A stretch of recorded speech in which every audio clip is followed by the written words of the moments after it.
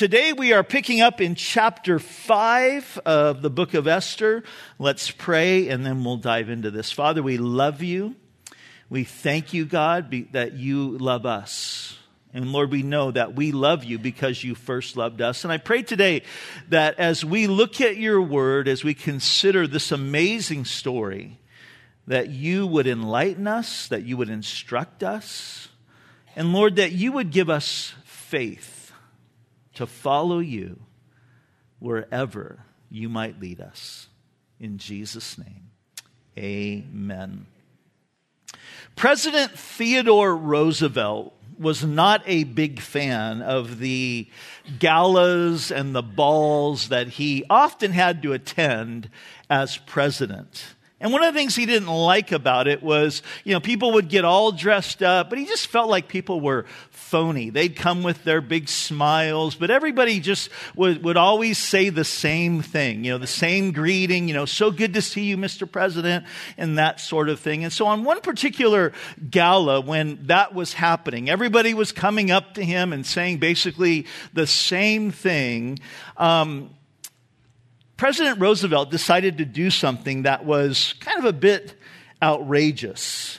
Convinced that no one was really listening to him anyway as they greeted him, he began to greet the guests that would come up to him by saying this with a big smile on his face: "I murdered my grandmother this morning."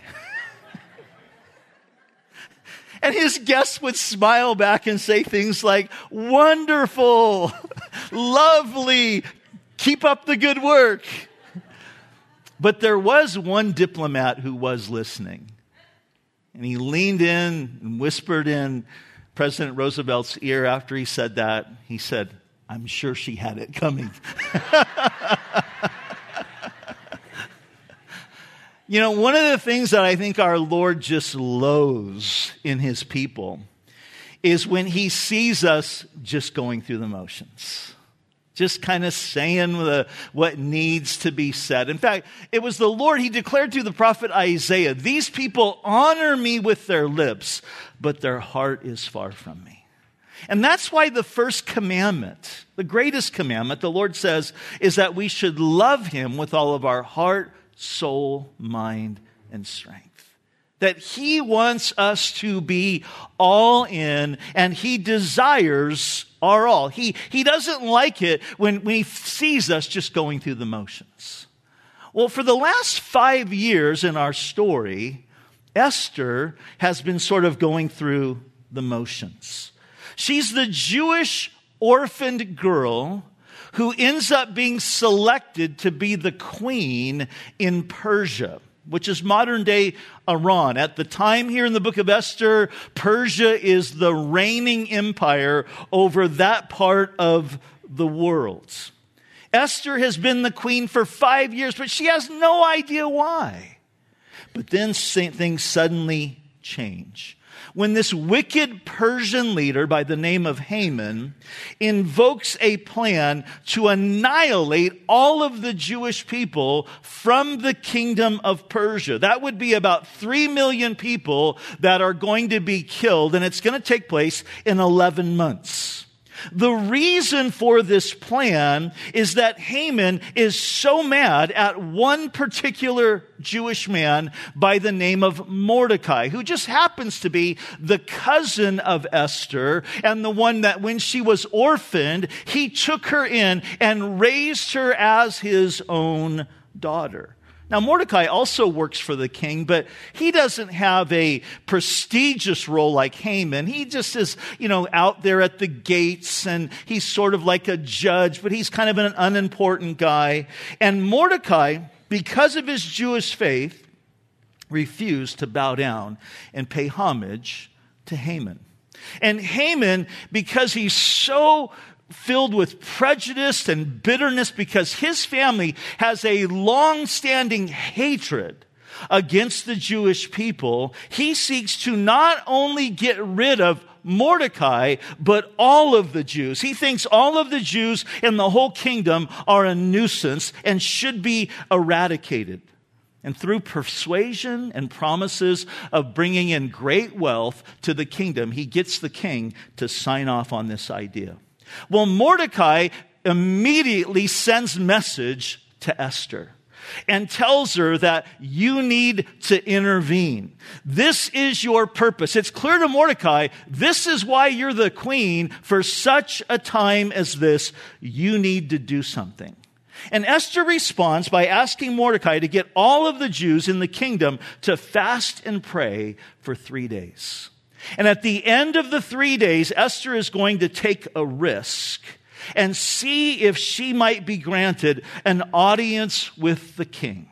Remember, the king and queen, they didn't live together. They didn't live in the same house, the same quarters. They didn't sleep in the same bed. It's not like they were having dinner every night. The only way that Esther could come into the king's presence is she had to be summoned. And we learned last time in chapter 4 that she hadn't been summoned in 30 days. If you just showed up in the king's presence when he hadn't summoned you, you could lose your head. But Esther is ready to take that risk. And that's where we left off in chapter 4. We pick up today in chapter 5. And the title of the message today is Surprised by God. How many of you have ever been surprised by God? I think God loves to surprise us. And we're going to see in this story today, we're going to look at actually chapters 5 through 7, that the 4 main characters in this story all get surprised by God. Chapters 5 through 7 kind of read like a 3-act play. And chapter 5 would be act 1, and we'll call it Divine Providence. We'll pick it up in verse 1. Now it happened on the 3rd day, this is after the 3 days of prayer and fasting, that Esther put on her royal robes and stood in the inner court of the king's palace across from the king's house, while the king sat on his royal throne in the royal house facing the entrance of the house. And so it was, when the king saw Queen Esther standing in the court, that she found favor in his sight, and the king held out to Esther the golden scepter that he had in his hand, and then Esther went near and touched the top of the scepter. She's granted access into his presence. Let's pause there for a moment. Now, Isaiah the prophet wrote those famous words in Isaiah chapter 40, verse 31, where he said, "But those who wait on the Lord shall renew their strength. They shall mount up with wings like eagles. They shall run and not be weary. They shall walk and not faint." And in that verse, we see 3 benefits of waiting on the Lord in prayer and fasting. The first is that our strength is renewed. You know, we might feel weak, even intimidated, but when we turn to the Lord and wait upon Him in prayer and fasting, something happens. Our strength in the Lord and our boldness is renewed, and we exchange our weakness for His strength. And we see that here in Esther. That the fear that we saw that she had in chapter 4 is replaced by a boldness. But it happens after these 3 days of prayer and fasting and waiting on the Lord. The second benefit that we see in that passage is that we gain a better perspective. The passage says that we will mount up with wings like eagles. And you guys know, eagles soar high. They soar high above the terrain, and eagles have incredible eyesight. They can see a fish down in a lake from miles away. Well, as we wait upon the Lord, we gain His perspective on the situations that we find ourselves in. And we'll see that play out today in the life of Esther as she interacts with the king. The third benefit that we have of waiting on the Lord is that we will deepen our determination to persevere. The passage says that we will run and not be weary. We will walk and not faint. In other words, there's a greater resolve, a greater sense of confidence to take steps of faith. And again, we see that in the life of Esther. After these 3 days of prayer and fasting, she literally becomes a new woman. No longer going through the motions, she is ready to be surprised by God. So Esther goes to the palace and puts herself in a place where the king might be able to see her, because that's how it worked. You didn't have an appointment, so you would kind of go and you'd stand in the palace along the corridor where he might be able to catch you. You'd get his eyesight, and she's there standing, hoping that he's in a good mood. Because if he's in a bad mood, it could mean that she could lose her head. And it makes me wonder if they had little signals like some couples do. I'm sure a lot of you have signals or you have certain looks. My wife has certain looks where sometimes if she looks at me with this certain look, I know that she's upset with me, that I'm in trouble, right? Other times she might look at me and it's a sense of like, oh, she's so happy. She loves me so much. I like that look. I remember when we were first married, my wife had this little signal when we would be out somewhere and with another couple or something having dinner. And this one particular night, she reaches under the table and she kind of just taps me on the leg. She kind of does this. And at first I thought she was like getting frisky. I thought she was like trying to tell me like, hey, let's get out of here, but I found out later that actually what she was doing, and she does this now all the time, is she knew. See, my problem is never that I don't talk enough, it's that I talk too much. And she knew that I was going to say something that I was going to regret. So she does that to me all the time now. I'll get this little tap like, don't say, I know what you're thinking, don't say it, Or it might be a signal that she's saying, hey, I'm kind of tired and, can we go home now? But we have those little signals. And I wonder if Esther and the king had their little signals. I wonder if she came and just kind of gave a little wave or was playing with her hair. Whatever she did, it worked because he summoned her into his presence. And we pick it up in verse 3. It says, and the king said to her, what do you wish, Queen Esther? What is your request? It shall be given to you up to half of the kingdom. Now that was just a figure of speech. It was like him saying, look, ask whatever you want, I'll give it to you. So Esther answered, if it please the king, let the king and Haman come today to a banquet that I have prepared for them. Now this is interesting to me, that she doesn't just say, I want you to kill Haman, or can you reverse this decree that has been put forth? Can you do something to change that where all the Jews are going to die? But she doesn't do that. Esther's wise. And she realizes that there is a sense of timing that's involved here. Maybe all the Lord gave her, the only instruction he gave her was have a banquet. Invite those two to come. Because that's sometimes the way the Lord works in our lives, isn't it? He doesn't give us the whole plan all at once. He doesn't give us, here's point A, there's point Z, run. No, he gives us one step at a time. Whatever it was, we're not sure. She says, can you come to this banquet today? And you and Haman, and verse 5 says, then the king said, bring Haman quickly that he may do as Esther has said.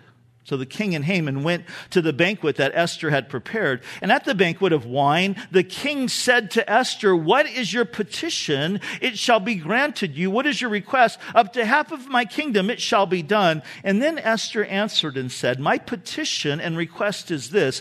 If I have found favor in your sight of the king, and if it pleases the king to grant my petition and fulfill my request, then let the king and Haman come to the banquet which I will prepare for them. And tomorrow I will do as the king has said. In other words, can you come to another banquet tomorrow and then I'll tell you my request and what's on my mind. Now, why does she delay here? What's the reason in her delay? Commentators have mixed opinions on this. Some think that Esther sort of lost her confidence here, and so that's the reason for her delay. Others think that she was just being patient. Others believe that God was directing Esther, and this was all a part of God's plan, a part of his providence and his sovereignty. And I love the insight that one of my favorite Bible commentators, Warren Wiersbe, has on this. Wiersbe said this, at the banquet we see three evidences of the sovereignty of God in action. First, the Lord restrained Esther from telling Ahasuerus, the king, the truth about Haman.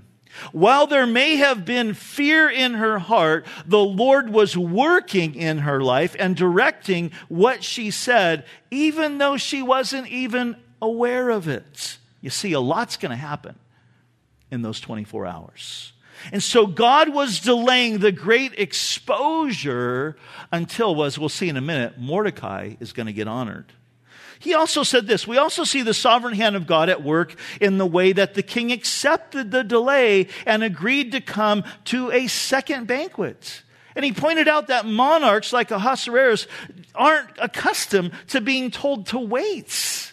But he's like, okay, I'll wait for tomorrow.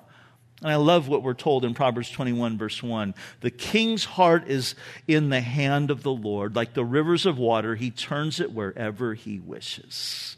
And that's what's happening here. God's moving. God's working. The king doesn't even realize it. In Proverbs chapter 16, verse 1, it says, to man belong the plans of his heart, but from the Lord comes the reply of his tongue. Whatever the king's plans were for the next evening, he would postpone them and make time for the queen's second feast because God was working in the situation. Proverbs 19, verse 21 says this, many are the plans in a man's heart, but it is the Lord's purpose that prevails. Wiersbe said a third evidence of God's sovereignty is that although Esther's attendants knew that she was Jewish, none of them conveyed this important information to Haman. And just think about if they did. If they would have told him, hey, you know your decree, the king, the queen, she's of Jewish nationality, and no doubt Haman would have immediately devised some type of plan to prevent her from interfering. Well, we see these are good insights that Wiersbe makes, that God's working here. His providence, his sovereignty is at work. But I want you to consider Haman for a minute. What is he thinking? In the midst of all of this, I mean, this is no doubt stroking his ego that he has this personal lunch with the king and queen on one day and he's invited to come back a second day. And we see that's exactly what he's thinking. He's thinking like, wow, this is amazing. I'm so important. We'll pick it up in verse 9. So Haman went out that day joyful and with a glad heart. But when Haman saw Mordecai in the king's gate, and that he did not stand or tremble before him, he was filled with indignation against Mordecai. Nevertheless, Haman restrained himself and went home. And he sent and called for his friends and his wife, Zeresh. And then Haman told them of the great riches and the multitude of his children and everything in which the king had promoted him and how he had advanced him above all the officials of the servants of the king. So in other words, this is a Persian brag fest. He invites his friends and his family, and he goes, I want to tell you how great I am. I want to tell you of how great my wealth is. I want to tell you of all my kids. In chapter 9, verse 10, it records that he had 10 children. And in that culture, they believed that that was a sign of somebody's masculinity, that they were very, very fertile, that he fathered these 10 children. And then in verse 12 it says, moreover, and I'm sure they're all thinking, okay, there's more? Great, Moreover, Haman said, besides, Queen Esther invited no one but me to come in with the king to the banquet that she prepared tomorrow, and I am again invited by her along with the king. He's like, I had lunch today with the king and queen, and I'm coming back tomorrow for this private banquet. Aren't I so amazing? And everybody's probably going, wow. But then notice verse 13.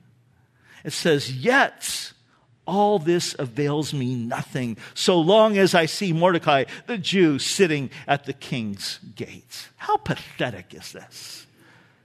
Haman has everything that you could ever want. Power, prestige, wealth, this great position. But there is this one Jewish man who will not bow to him and pay him the respect that he thinks he deserves. And he's miserable because of it. How sad. Here's something that I've noticed. People who understand grace, people who understand that they have received from God way more than they deserve, are people who are full of gratitude.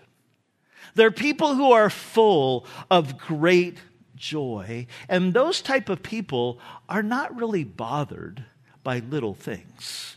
However, people who are full of themselves are usually not very thankful for what they have, and they're always wanting more, and somehow they think that they deserve more, and those type of people can be bothered by the littlest things because they're always focused on what they don't have. That's Haman. His joy is being robbed by this one Jewish man, Mordecai, who is not giving him the respect and the honor that he thinks he deserves. Now notice verse 14. Then his wife Zeresh and all his friends said to him, she's like, look, honey, let a gallows be made 50 cubits high. Now that's 75 feet. We're talking like 7 stories, all right? And in the morning, suggest to the king that Mordecai be hanged on it, and then go merrily with the king to the banquets. And it says, and the thing pleased Haman, so he had the gallows made. He's like, honey, that's why I love you. You're my kind. I like the way you think, honey. Great idea. Now you need to understand, the Persians, when you think of the gallows, don't think of like a Western where they, have the hangman's gallows, that, the bottom goes out and person's hanging. The gallows, they didn't hang them with ropes, they impaled them. It was like impaling somebody to a wall. That's what it was like. And she's like, let's build these gallows right here in our front yard so that every day you can wake up, see Mordecai, hanging there, impaled on that wall, and then go on your merry way. And he's like, I like that plan. And that's how Act 1 ends. We come to chapter 6 in Act 2, and we'll call this divine insomnia. I love how this story unfolds. That night the king could not sleep. So one was commanded to bring the book of the records of the Chronicles, that they were read before the king. Now we're going to see the hand of God as at work. We're going to see the king being surprised here, God working. And I want you to think about this. He can't sleep. He could have asked for wine. He could have asked for one of his many concubines to come and spend some time with him. He could have asked for musicians to come and play some music, some lullabies, but he doesn't do that. What does he ask for? He asks for a history book. And I kind of understand that. I don't know about you, but I hated history when I was in school. I love it now because I realize that history is really it's God's story. But he asked for a history book to be brought, and the Persians were meticulous about how they kept records. Verse 2 says, and it was found written that Mordecai had told of Bigthana and Teresh, 2 of the king's eunuchs, the doorkeepers, who had sought to lay hands on King Ahasuerus. Remember this. This is when, back in chapter 2, the end of chapter 2, we saw that Mordecai thwarted this assassination plot against the king. And so they wrote this down, and the king's reading about this now. But I want you to notice, 5 years. 5 years have passed from the time that Mordecai saved the king, and there's been a lot of things that have been written in these books, and the king just so happens, coincidence, right, to read this particular story. This is another example of the providence of God. God working, and the entire Jewish history would hinge upon that story that was recorded in the Persian Chronicles. Verse 3 says, then the king said, what honor or dignity has been bestowed on Mordecai for this? And the king's servants who attended to him says, nothing has been done for him. Now this was very, very unusual, because the Persians made a practice of publicly elevating and recognizing those who had shown their loyalty toward the king. It was kind of their way of saying, hey, loyalty will be rewarded in this kingdom. But for some reason, what Mordecai did was overlooked. And again, this was of divine order, because it wasn't time. It wasn't time back then, 5 years before, for Mordecai to be elevated and rewarded then and then forgotten. No, it was to be brought up at this particular time. And I wonder if Mordecai thought, here I saved the king's life. and he does nothing for me. And then on top of that, we read in chapter 3, the very next thing that happens is he promotes this buffoon, Haman.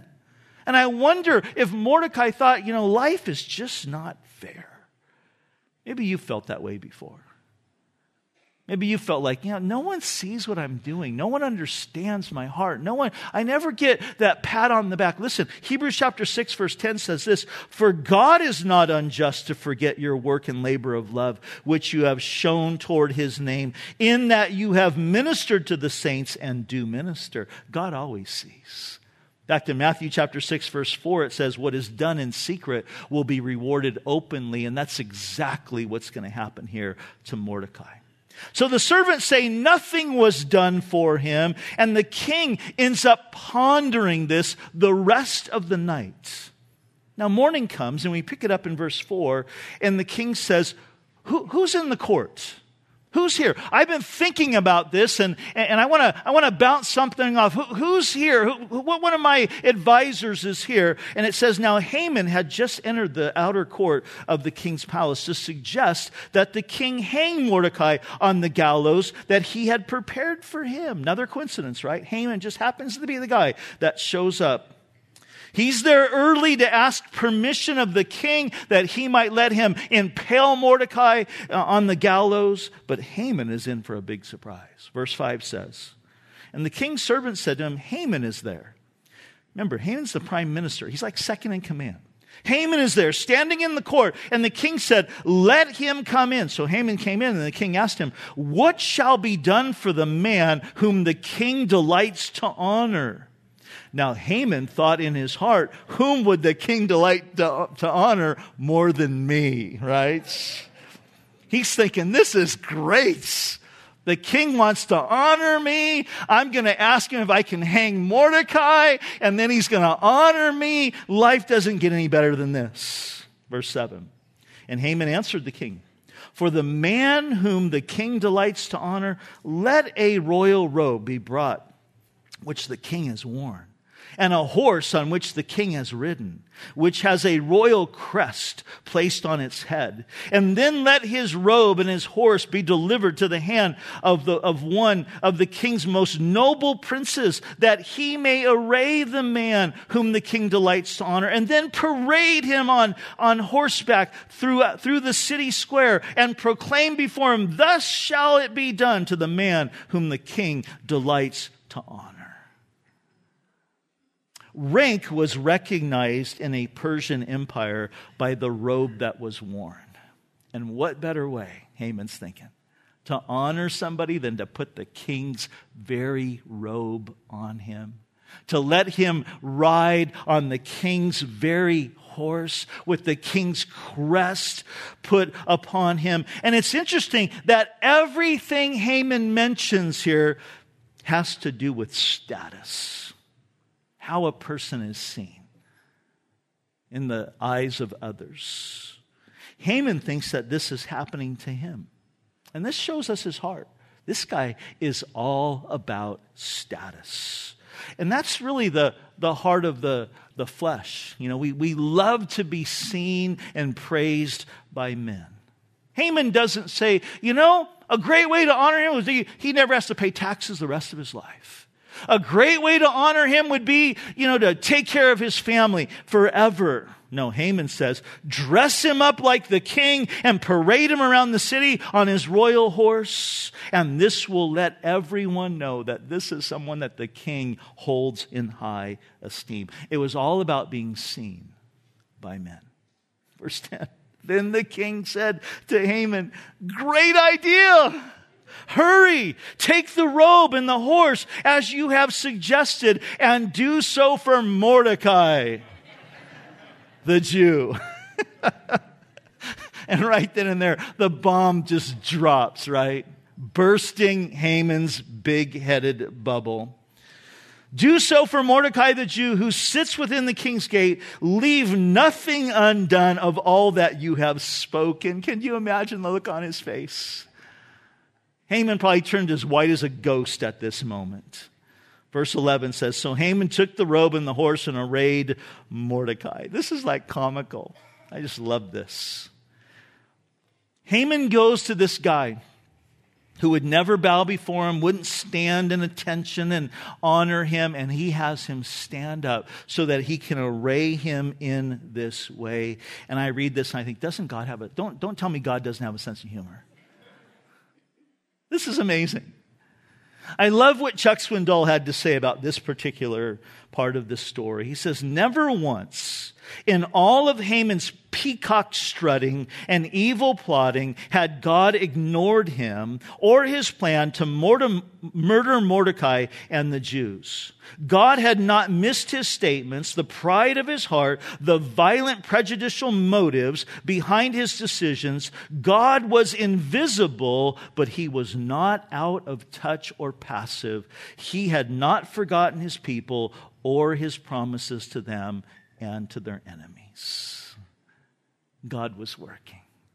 Verse 11 says, so Haman took the robe and the horse and arrayed Mordecai, and Haman led him on horseback through the city square and proclaimed before him, thus shall it be done to the man in whom the king delights to honor. I'm sure he was very monotone, right?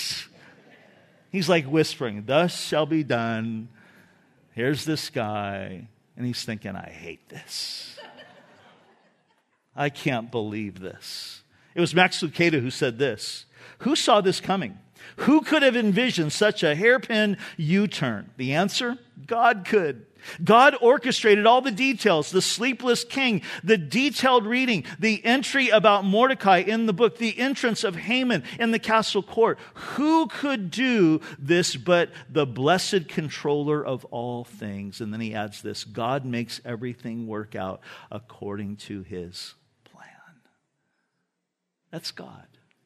But I want you to notice verse 12. I find this fascinating. It says, afterward, Mordecai went back to the king's gates.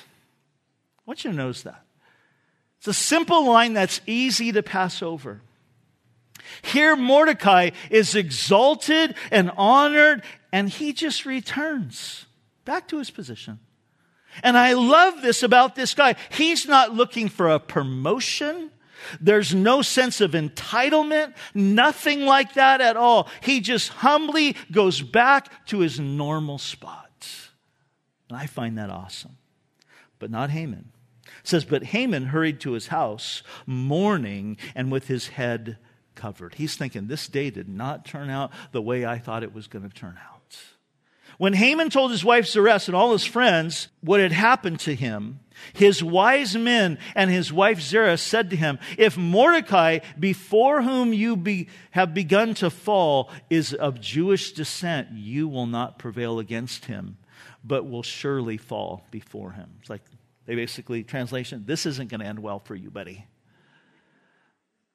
And I'm sure he's thinking like, thanks, honey.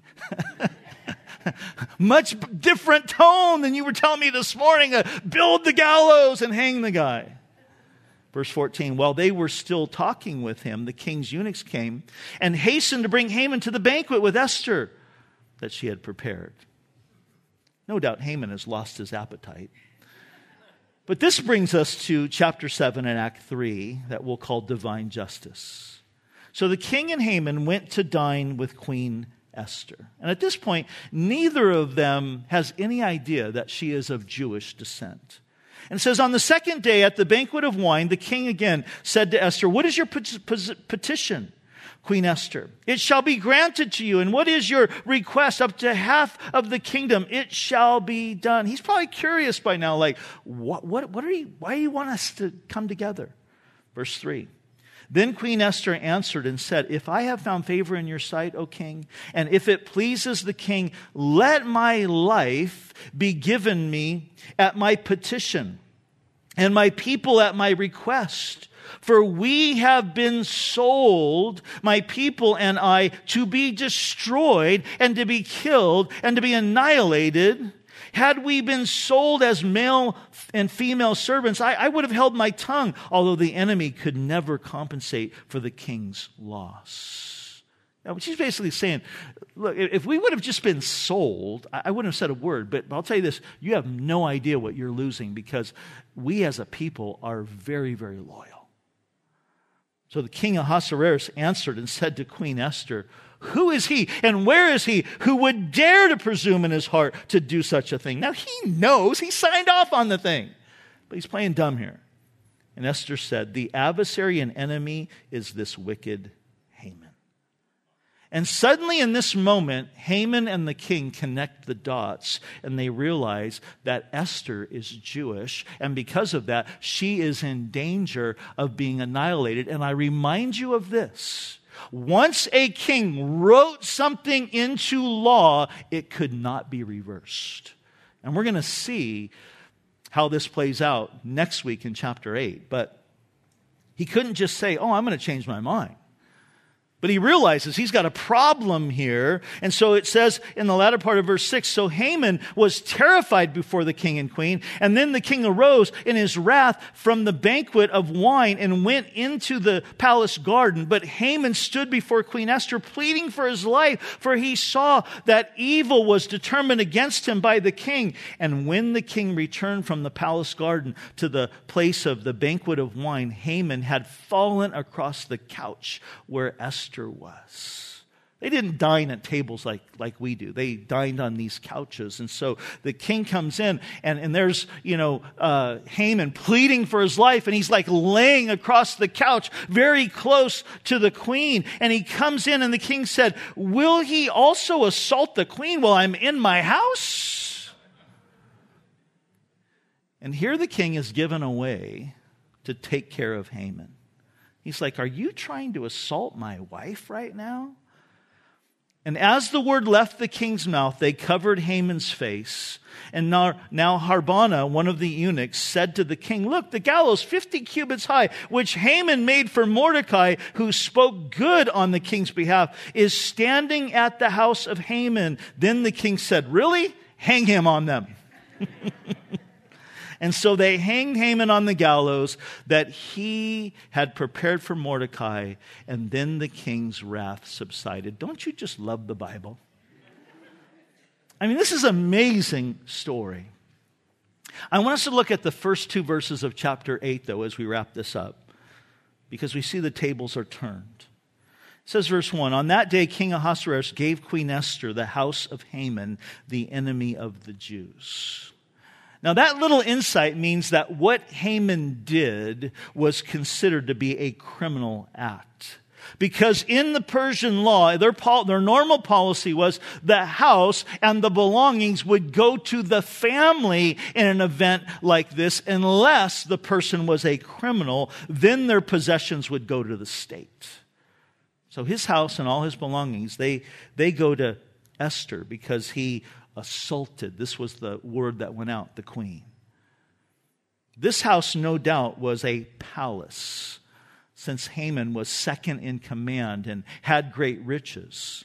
And notice it says, and Mordecai came before the king, for Esther had told how he was related to her. And so the king took off his signet ring, which he had taken from Haman, and gave it to Mordecai, and Esther appointed Mordecai over the house of Haman. So Mordecai, talk about being surprised by God. He becomes the prime minister. He becomes second in command. This story is full of surprises. The king is surprised that his queen is Jewish and his prime minister had almost had her killed. The prime minister, Haman, is surprised because everything in his life gets flipped on its head in a 24-hour period of time. Esther is surprised because she becomes the instrument of God to save Mordecai and eventually her people as well. Mordecai is surprised because he goes from being lowly servant to second in command overnight. And you know what? God loves to surprise his people. When we stop going through the motions, he loves to surprise us. When we trust him, when we just seek to follow him and to step out in faith and allow him to lead us, he loves to surprise us. And I think even this week, church, God wants to do something in your life to surprise you, to just blow your mind of his love and his presence. But you know what the biggest surprise is? That he saved us. That's the biggest surprise. And as we close our time today, and we're going to head toward partaking of communion together, I want you to consider our mediator. Paul the Apostle wrote these words in 1 Timothy chapter 2. For there is one God and one mediator between God and men, the man, Christ Jesus, who gave himself a ransom for all. And in our story, Esther is a type of Christ. She plays the role of the mediator. Her people, the Jews, are under the judgment of this man Haman, and Esther is the only one who can mediate because she is a Jew and she has access to the throne. And we've seen in this story how Esther risked her life to intercede on behalf of her people, but she remained the queen. She could have died, but she didn't. And God used Esther to save her people, the Jews, from being annihilated in Persia. But let's consider the mediation of our Savior Jesus. Mankind was under a greater judgment, the judgment of God because of our sin. We were damned and doomed because of our rebellion against God, and Jesus left the throne. He leaves heaven, and he comes to this earth to become one of us, that he might be our mediator. And he didn't just risk death, he did die. A brutal death upon the cross, where he paid the price for our sins. And the Bible says that he who knew no sin literally became sin for us. And he wasn't just the mediator, but he became, 1 John says, the propitiation of our sins. That word propitiation means that he literally became the satisfaction. Punishment needed to be rendered because of the sins, because of our sin. And Jesus came and satisfied the judgment of God in paying the price for our sins. And now Jesus mediates as our advocate. That means our defense attorney, that when the Bible says the devil is the accuser of the brethren, and he comes and he accuses us before God. He says, look what Rob did today. And Jesus is there to advocate for us and say, you know what, that's right. As our defense attorney, that's right, he did that. And we're thinking like, I need a new attorney. What do you mean? He's like, yeah, you did that, but the price has been paid. I paid the price for those sins, for those wrongs. And because of that, the Father, the judge, says, case dismissed. And our sins are not just forgiven, but they're forgotten, put as far as the east is from the west. Esther was a great mediator for her people, but Jesus is a better one for us. Because he continues. Esther died. She ends up dying. And her mediation work ceased at that moment. But Jesus rose and he lives and he continues to mediate on our behalf as our intercessor, as he prays for us, as our defense attorney.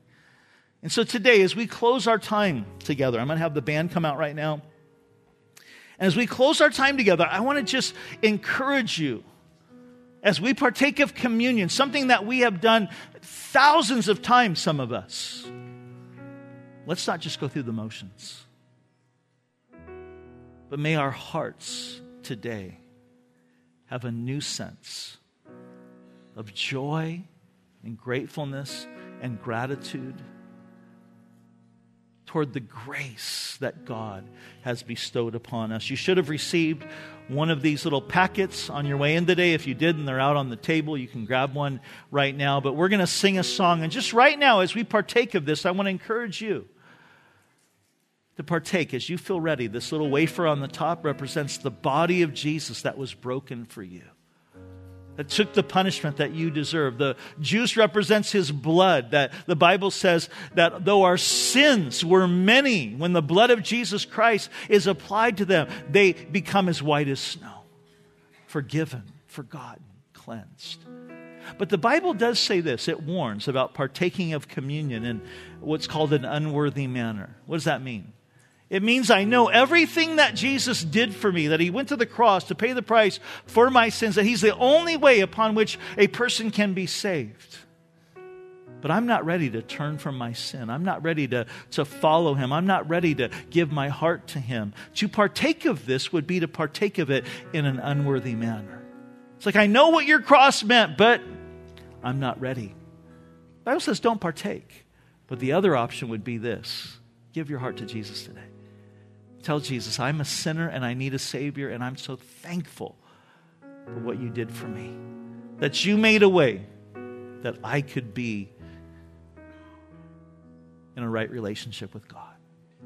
Father, we love you.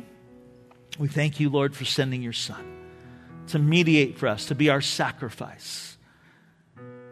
We thank you that Jesus is an amazing mediator, incredible Savior, that we have complete salvation, our sins forgiven, and our destiny, our hope reserved, because Jesus died and rose again. And so today, Lord, we partake of communion with a sense of gratitude and appreciation for all that you've done for us.